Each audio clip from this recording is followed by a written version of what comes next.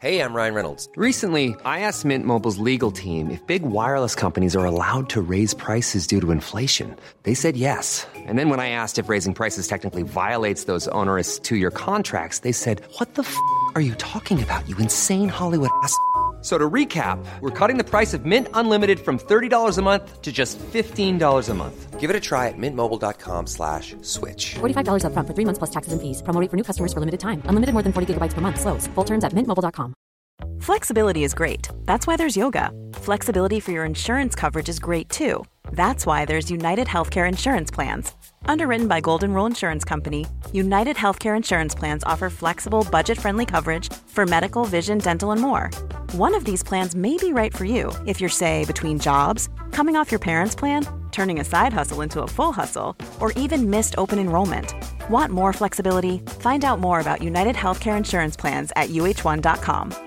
This is Paige, the co-host of Giggly Squad, and I want to tell you about a company that I've been loving, Olive & June. Olive & June gives you everything that you need for a salon-quality manicure in one box. And if you break it down, it really comes out to $2 a manicure, which is absolutely insane. It's also so easy to get salon-worthy nails at home with Olive & June. The difference between how your nails used to look when you did them yourself and now with the Mani system is a complete game changer. The best thing about Olive & June, too, is it's a quick dry. Dries in about 1 minute, lasts for 5 days, and full coverage in up to 1 to 2 coats. Visit oliveandjune.com/perfectmani20 for 20% off your first system. That's oliveandjune.com/perfectmani20 for 20% off your first system.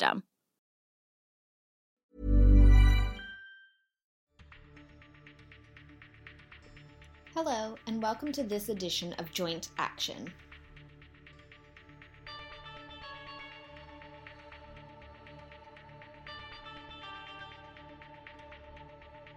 This podcast is dedicated to all those out there who have osteoarthritis. On the show, we unpack the truth and demystify the myths about the disease and its management. If you have joint pain and want to know more about how to manage it from the world's best experts, you have come to the right place. Without further ado, it is time to welcome your host, David Hunter. Welcome to another season of the Joint Action podcast. It's great to have you back, and it's really a great pleasure on our part to be with you. Now, imagine you'd had an episode where your pain, swelling, loss of function came about and was getting worse. You'd done a little bit more activity, but it was a little unclear as to why this had come about. It was really limiting you, and you weren't entirely sure as to what you could do to make that better. Like other chronic conditions, the symptoms of osteoarthritis tend to fluctuate. About 25 to 30% of people suffering from knee osteoarthritis also suffer from what we call in osteoarthritis flares or exacerbations. These flares are often described as temporary episodes of increased pain, stiffness, swelling, which might also be accompanied by other physical and psychological symptoms. Those flares can cause considerable disruption to daily activities, sleeping, and concentration. That is a common complaint from those presenting to healthcare professionals. Despite this, at present, there's little known about what causes flares and how we can best manage them. But we are beginning to learn a lot. And it's our privilege on today's episode of Joint Action to speak to Dr. Martin Thomas to learn more about these flares, what causes them, and what we can do to manage them. Dr. Martin Thomas is a clinical academic working as a research fellow in the School of Medicine at Keele University in the United Kingdom, and is a specialist musculoskeletal physiotherapist in the National Healthcare System. After completing a degree in human movement science at the University of Liverpool and a master's in sports psychology from Liverpool John Moores University, he went on to qualify as a physiotherapist in 2007, also from the University of Liverpool. In 2009, he moved to Keele to undertake a PhD on the clinical epidemiology of symptomatic midfoot osteoarthritis. As a postdoctoral researcher, his primary focus is on leading and developing web-based cohort studies using self-controlled methodologies to examine flares of osteoarthritis. His flares work was funded by the NIHR through its School of Primary Care Research and through an integrated clinical academic program and clinical lectureship from the NIHR and Health Education England. So Martin, welcome to the show. It's great to have you along. Thanks very much, David. Pleasure to be here. So thanks very much for joining us on the show today, Martin. But before we get into the topic of the day, and this is partly on the basis that I'd just love to get to know the person I'm chatting to a little bit better, can you share with the listeners a little bit more about what you do on a day-to-day basis? I work 2 days a week as a specialist physiotherapist in an NHS hospital, treating and managing patients of all ages with a broad range of rheumatological, orthopedic, and general musculoskeletal problems. And then 3 days a week, I work as a clinical epidemiologist, where I predominantly been researching osteoarthritis. I'm also involved in cohort studies of foot osteoarthritis and a couple of other musculoskeletal clinical trials. I also teach epidemiology to postgraduates in the School of Medicine and supervise some research students. You're trying to keep your plate very full there, aren't you? It's like the standard academic, there's not enough you can do in one day, right? Yeah, I think the clinical academic role is fantastic, but it does require spinning quite a few plates a lot of the time, really. But that's part of the excitement of the job, I think. Oh, well, I hope you can keep those plates floating in the air. It sounds like great work that you're doing. Now, when you're not doing your day job, and I know I've caught you sort of late in the evening and the kids have just gone to bed, but what is it you like to do? As you say, so I do have two young sons who are 7 and 5. And when I'm not working, I'm generally spending as much time with them as I can at the moment. As a family, we like going camping to places like the Peak District and the Lake District.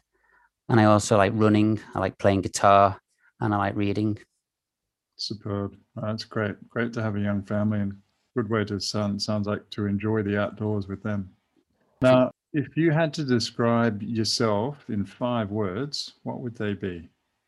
And don't feel limited to 5, because I and this isn't meant to be judgmental, but I do notice that some people from the UK like to use more than 5 words. But anyway. Oh, I'll try and go for just the 5 then. I'll just say 5 words. So I'm going to go for optimistic, principled, determined, patient, curious. Yeah, it sounds like great quality. So one I hear regularly here is curious. And I think it's a quality that I think a lot of great researchers have, that sort of very inquisitive nature. They like to dig into things and they're never happy with the straight answer.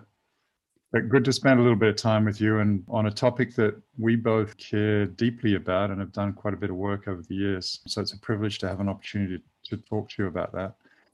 But really, before we get into the topic questions of the day, just trying to get a better handle on what it is we're actually talking about. So what is a flare of osteoarthritis? So despite everything that we know about osteoarthritis as a condition, the phenomena of flares is still a real opportunity to be further explored. Living with a chronic condition like osteoarthritis, patients are often familiar with day-to-day joint aches and pains that impact on daily life. But every now and again, these usual patterns can change into new episodes that we call acute flares. Generally, these would be described as sudden in onset, lasting at least a couple of days, and this time frame would be to distinguish them as something different from the usual day-to-day patterns. They're experienced as increased pain, stiffness, and swelling that affect daily activities. People's mood may be affected, and it may become more difficult to sleep. So these characteristics cover the proposed definition of a flare that a range of researchers, healthcare professionals, and patients are currently working under internationally. But consensus definition for an osteoarthritis flare is still ongoing.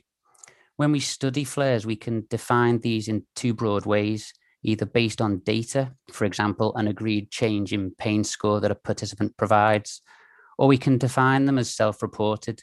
So if someone tells us they think they are having a flare, we go with that. And this self-reporting is obviously what happens in clinical practice. And Martin, as you've intimated, there's quite a lot of work going on in this space to define flares.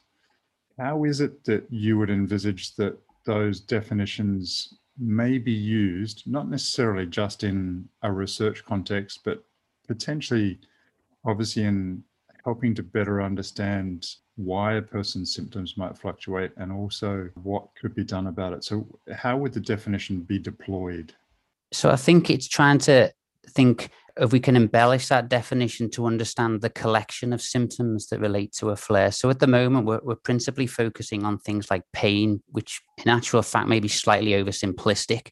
And it may be that things like swelling, things like stiffness, starting to notice a limp, maybe things that are coming on slightly earlier in time that are almost a precursor before a flare episode.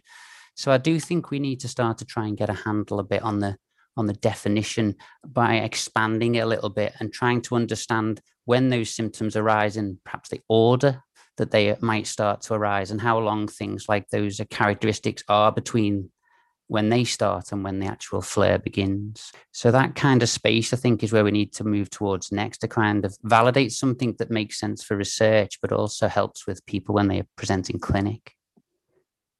Yeah, and I completely agree with you. And I'm in part responsible for some of those original simplistic definitions around flare and just looking at pain specifically. But I think it's really important for us to dig into a little bit as to some of the potential triggers, some of the reasons why these might come about in the first place.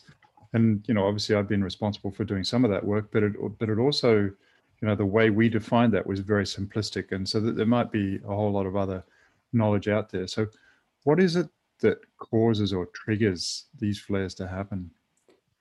So in terms of how flares are caused or triggered, recent observational studies are starting to show us that there seem to be quite a range of exposures or factors that can potentially cause a flare.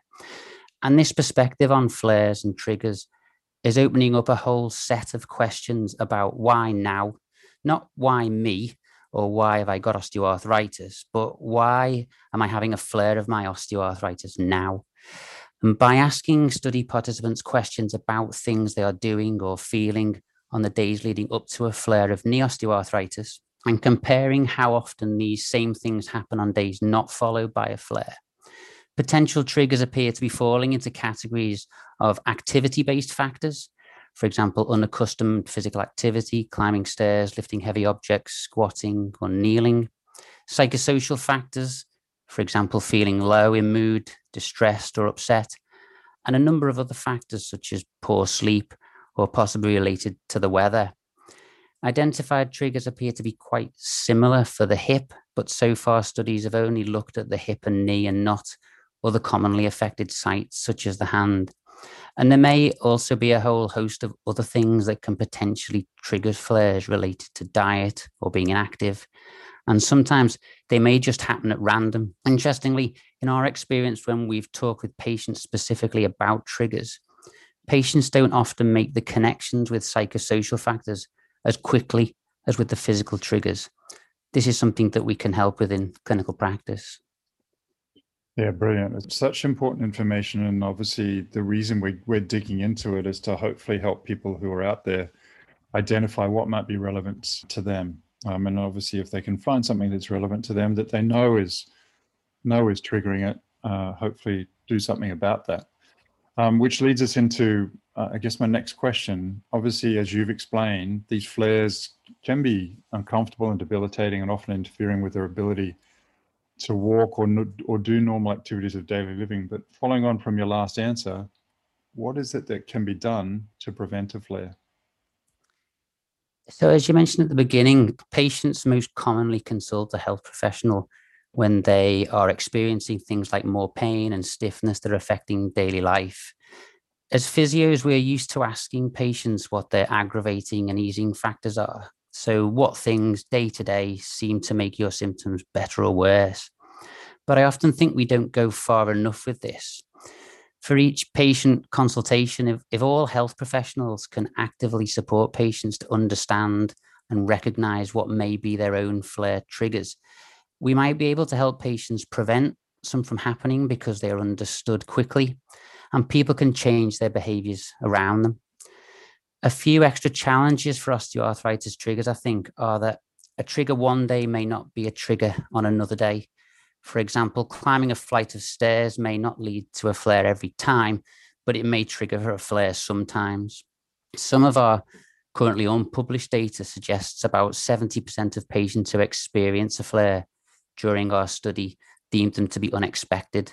So people may not always be anticipating these well.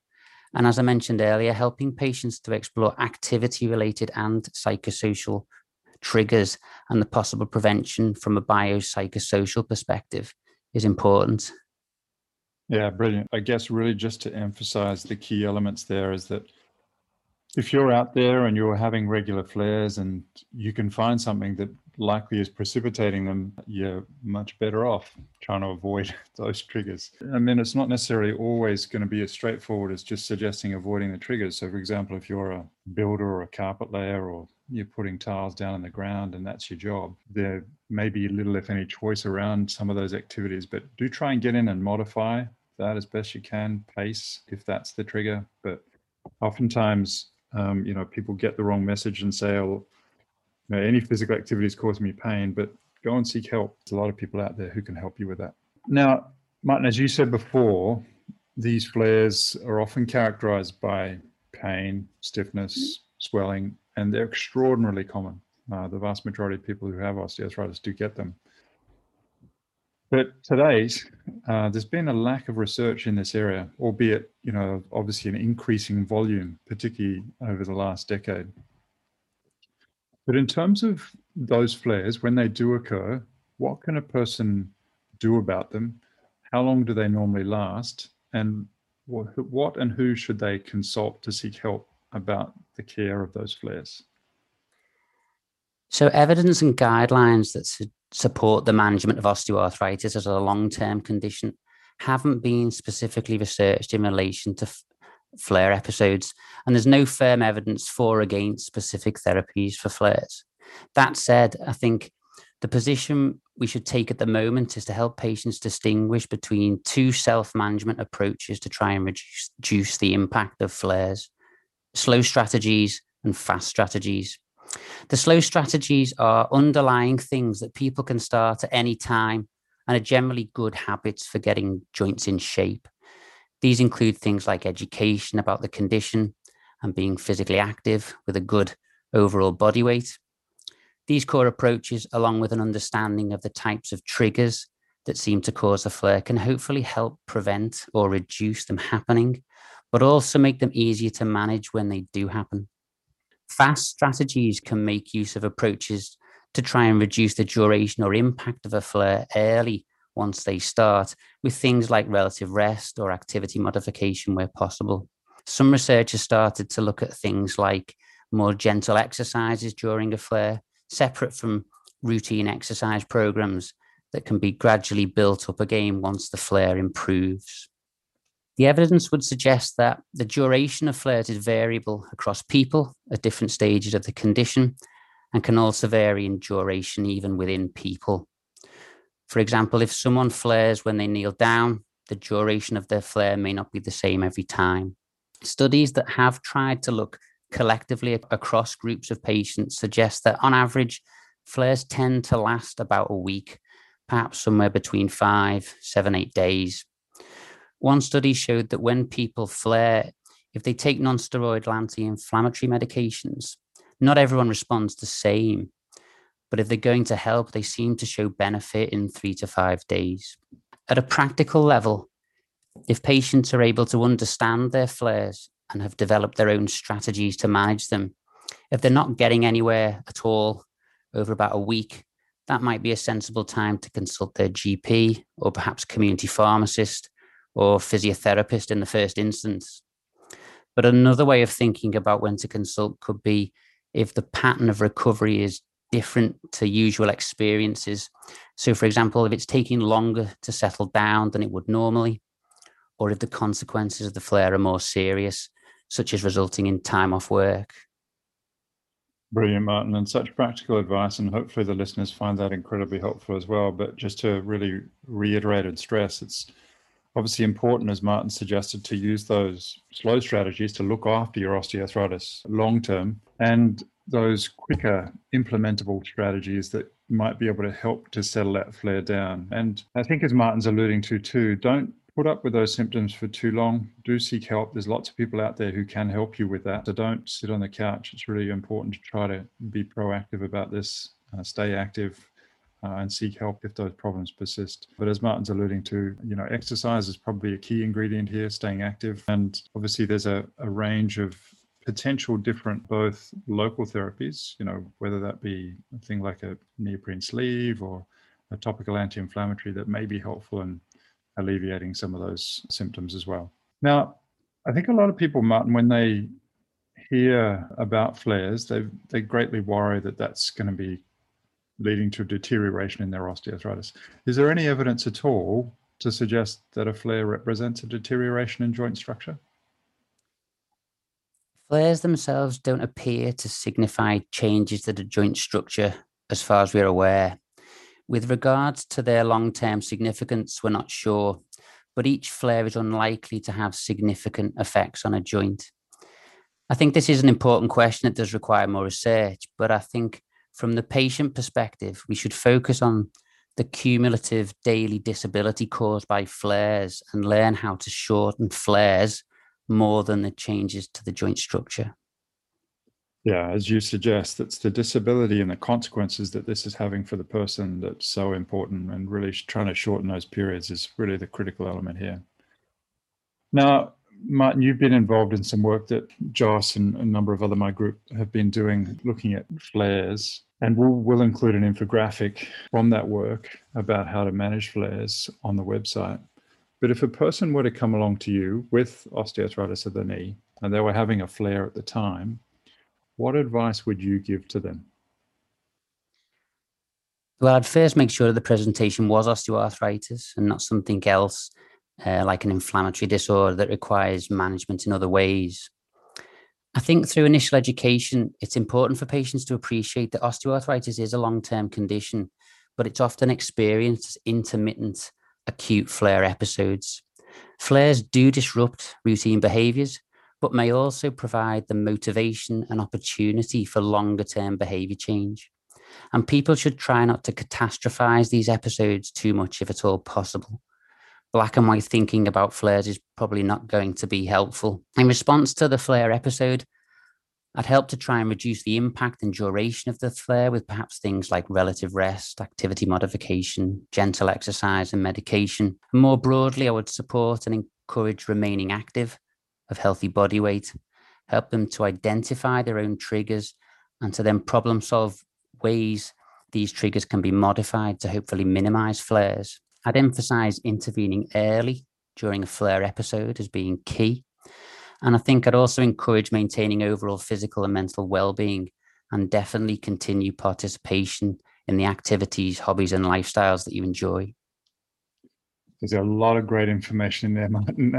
I guess what I would strongly encourage the listeners to do is probably just to hit rewind a couple of times and listen to that a few times, because a really, you packed a lot of wonderful information into that particular section. I guess just to pick up on a couple of those points. One is, particularly around the motivation. I think a lot of people potentially don't do enough about the management of their disease on an ongoing, regular basis. And obviously they're more susceptible to flares in that context. And as clinicians, I think it's a wonderful opportunity to engage with the patient at a time where they're potentially more symptomatic, to motivate them to do much better about their longer term disease management. So to really use that as a lever, if you like, for ongoing change in their behavior. A couple of terms I just wanted to pick up on there so that we can just explain them in greater detail to the listeners. Specifically, activity modification. What do you mean by that term, Martin? Yeah, so I just mean change the way you do things. So for example, if somebody is doing a repetitive movement-based action repeatedly at work, and they're noticing that particular movement pattern, if you're repeatedly lifting a box or turning to a particular direction at work, and it's just starting to take a strain, if you can change your posture on that, or move into a different position, or alternate it with some other work, modifying means to be kind of changing some of those movement patterns that might be giving you problems because you're doing them so frequently. Brilliant. Great explanation. But again, for the listeners who are out there, that last little segment, just go back and listen to it a couple of times, because I think it's got a lot of really helpful practical information in there that hopefully people can use. So Martin, obviously we've spoken a little bit about triggers as it relates to osteoarthritis, and we're trying to give people advice about some triggers that may or may not be applicable to them. But I guess one message we want to get across is about the continued importance of physical activity and not discouraging people from being active. Is there anything that we missed that you think should be emphasized? I think one of the important things to really emphasize is that we want people to maintain physical activities. We want them to be active and engage in an active lifestyle. And if flares are disrupting an active lifestyle, that doesn't mean that you should do less. It means that at certain times you might want to reduce your activities or change the way you do some of your activities. But as we said earlier, we want to use flares as an opportunity to learn more about how you manage your own condition, but we wouldn't want people to feel that flares should be a reason not to engage with activity. It's more about coming up with sensible strategies so that you can maintain an active lifestyle. Yeah, so important information, particularly not discouraging people from being involved in physical activity and avoiding activities that they otherwise need to do. Now, before I get into the sort of closing questions that I like to tease and torture the people that I'm interviewing on, is there anything else that you'd like to say in elaboration about flares? I think with the triggers that we've started to discuss here today and identify, I think it's important for patients to realize that they're not trying to see which one of those they have necessarily. I think it's important that we may end up in a situation where people really need to work out what their own triggers are. And just because we've researched these particular exposures and decided their triggers, there still could be a whole host of other things we haven't quite yet tapped into. And I think patients should be encouraged to work with their clinicians to try and find the triggers that matter the most to themselves, really. Yeah, I think as you've intimated, obviously we've summarized a lot of this information and spoken about it from a broad population perspective, but it may not necessarily be attributable to the individual. And I think that's a really important message, because we've looked at some studies here where we've spoken about the importance of different shoes and bare feet and even hip osteoarthritis, sexual activity. Now, for most people, we're not going to be discouraging you from wearing shoes or having sex. So don't necessarily follow all of the advice because you think it might be applicable to you and trigger your osteoarthritis pain. I think just related to what you've said as well, there's something about the acceptability of having a flare that may be worth taking into consideration. So if you know that you're going to spend, all weekend with your grandchildren, for example, and spend a lot of time in strange positions, helping and playing and doing things that you enjoy, but you kind of accept those types of flares because you want to do those activities that you enjoy, that's fine. If you've got the strategies to help manage those, fine. I think a lot of the concern is when people have flares and they're not sure why. So the ability to manage things because they happen, you can anticipate when they may happen. You can almost plan for the fact that you're going to do something that might lead to a flare or might be very useful. Yeah, no, so helpful. All right. Now, the last part of this, hopefully we'll get through all of this reasonably painlessly. But as just me being selfish and trying to understand what makes people tick. But if you could do anything to improve health and healthcare, what would you do? So a lot of what I do as a physio is quite reactive. And by that, I mean trying to help people at a point in time when they're responding to their problems rather than proactively preventing them from happening. From an osteoarthritis point of view, advice, as we've said, include education, diet, weight loss is required, and physical activity. And of course, these interventions can equally apply to all long-term health conditions. At a societal level, if we could shift the population distributions around obesity and physical inactivity levels, we could achieve so much right across so many health conditions and inequalities in one go. I think getting that right can probably have one of the highest overall positive health impacts. So along with being curious, it sounds like you're also very aspirational. And that's, again, a great quality to have. And I think all of what you're saying there is so important. Now, again, from my learning, how do you continue to learn in order to stay on top of things within your role? It can be hard. I would say that I do try as best I can to be quite disciplined with my time and make time to read and think. Sometimes reading with a topic-specific focus and sometimes more widely about osteoarthritis or about general research methodology. A lot of my ideas arise when I step away from work and do things like running. Keeping engaged with colleagues and collaborating with like-minded researchers and constantly testing ideas with each other and seeing how they fit with the broader literature also helps, I think. Yeah, as you say, time and reflection and getting out and doing things that otherwise might not necessarily tie you to the desk, I think are so important, and those interactions with colleagues. Now, whether it be around flares or other topics, are there any patient-friendly resources that you'd like to share with our listeners?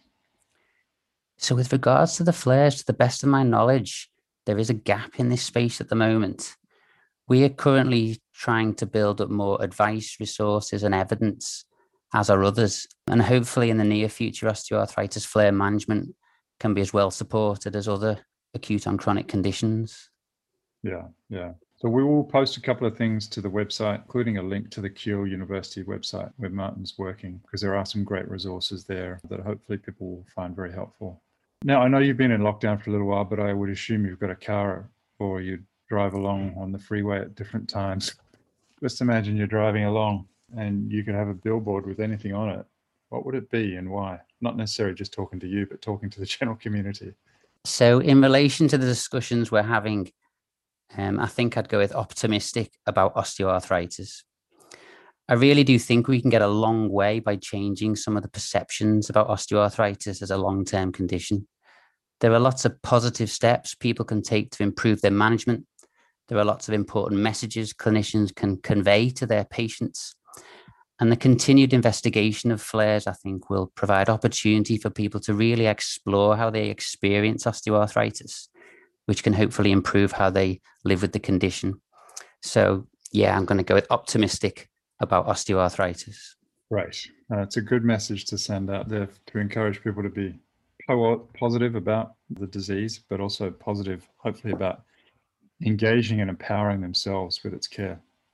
Now, if there's one piece of advice, knowledge, or wisdom you'd like to give to people with osteoarthritis, what would it be? Take the time to become expert at understanding your own flare patterns and triggers, and use these to not only improve comfort, but to guide how you engage with physical activities and treatment planning. We as clinicians and researchers are learning more and more all the time about the phenomena of osteoarthritis flares. So don't be afraid to make exploring and understanding your flare experiences a specific goal when consulting health professionals for help with self-management. And of course, it would be really great for patients to work with us as we try to do more research on flares. Martin, thank you so much for your time, your insights, your wisdom. It's a great privilege to have a chance to chat to you about this, and wishing you all the very best for the coming year ahead, and hopefully better things ahead for all of us and people out there with osteoarthritis. But again, thank you so much. Thank you very much for having me on. It's been a pleasure. So for all the listeners out there, if you had a flare, based on all of what you've heard, what would you do? Can you identify certain triggers in your life that may be making these come on? These flares are common and don't represent damage to your joint structure necessarily. They can be triggered by many factors, including being sedentary, changes to your lifestyle, stress, and diet. Currently, there's little evidence on how best to manage these flares, but we are developing an evidence base, and there's good evidence to suggest that exercise might be helpful. In addition to the podcast resource, we're also going to post an infographic on the website, but we'd really welcome your questions about this and other topics. So please keep them coming in.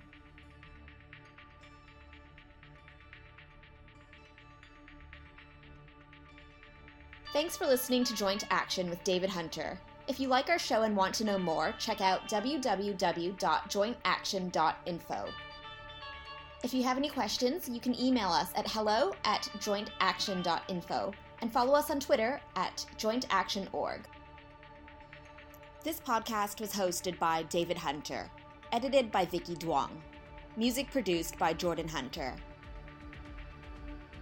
The information posted on this podcast is not intended to diagnose, treat, cure, or prevent disease. Anyone seeking medical advice should consult a health professional.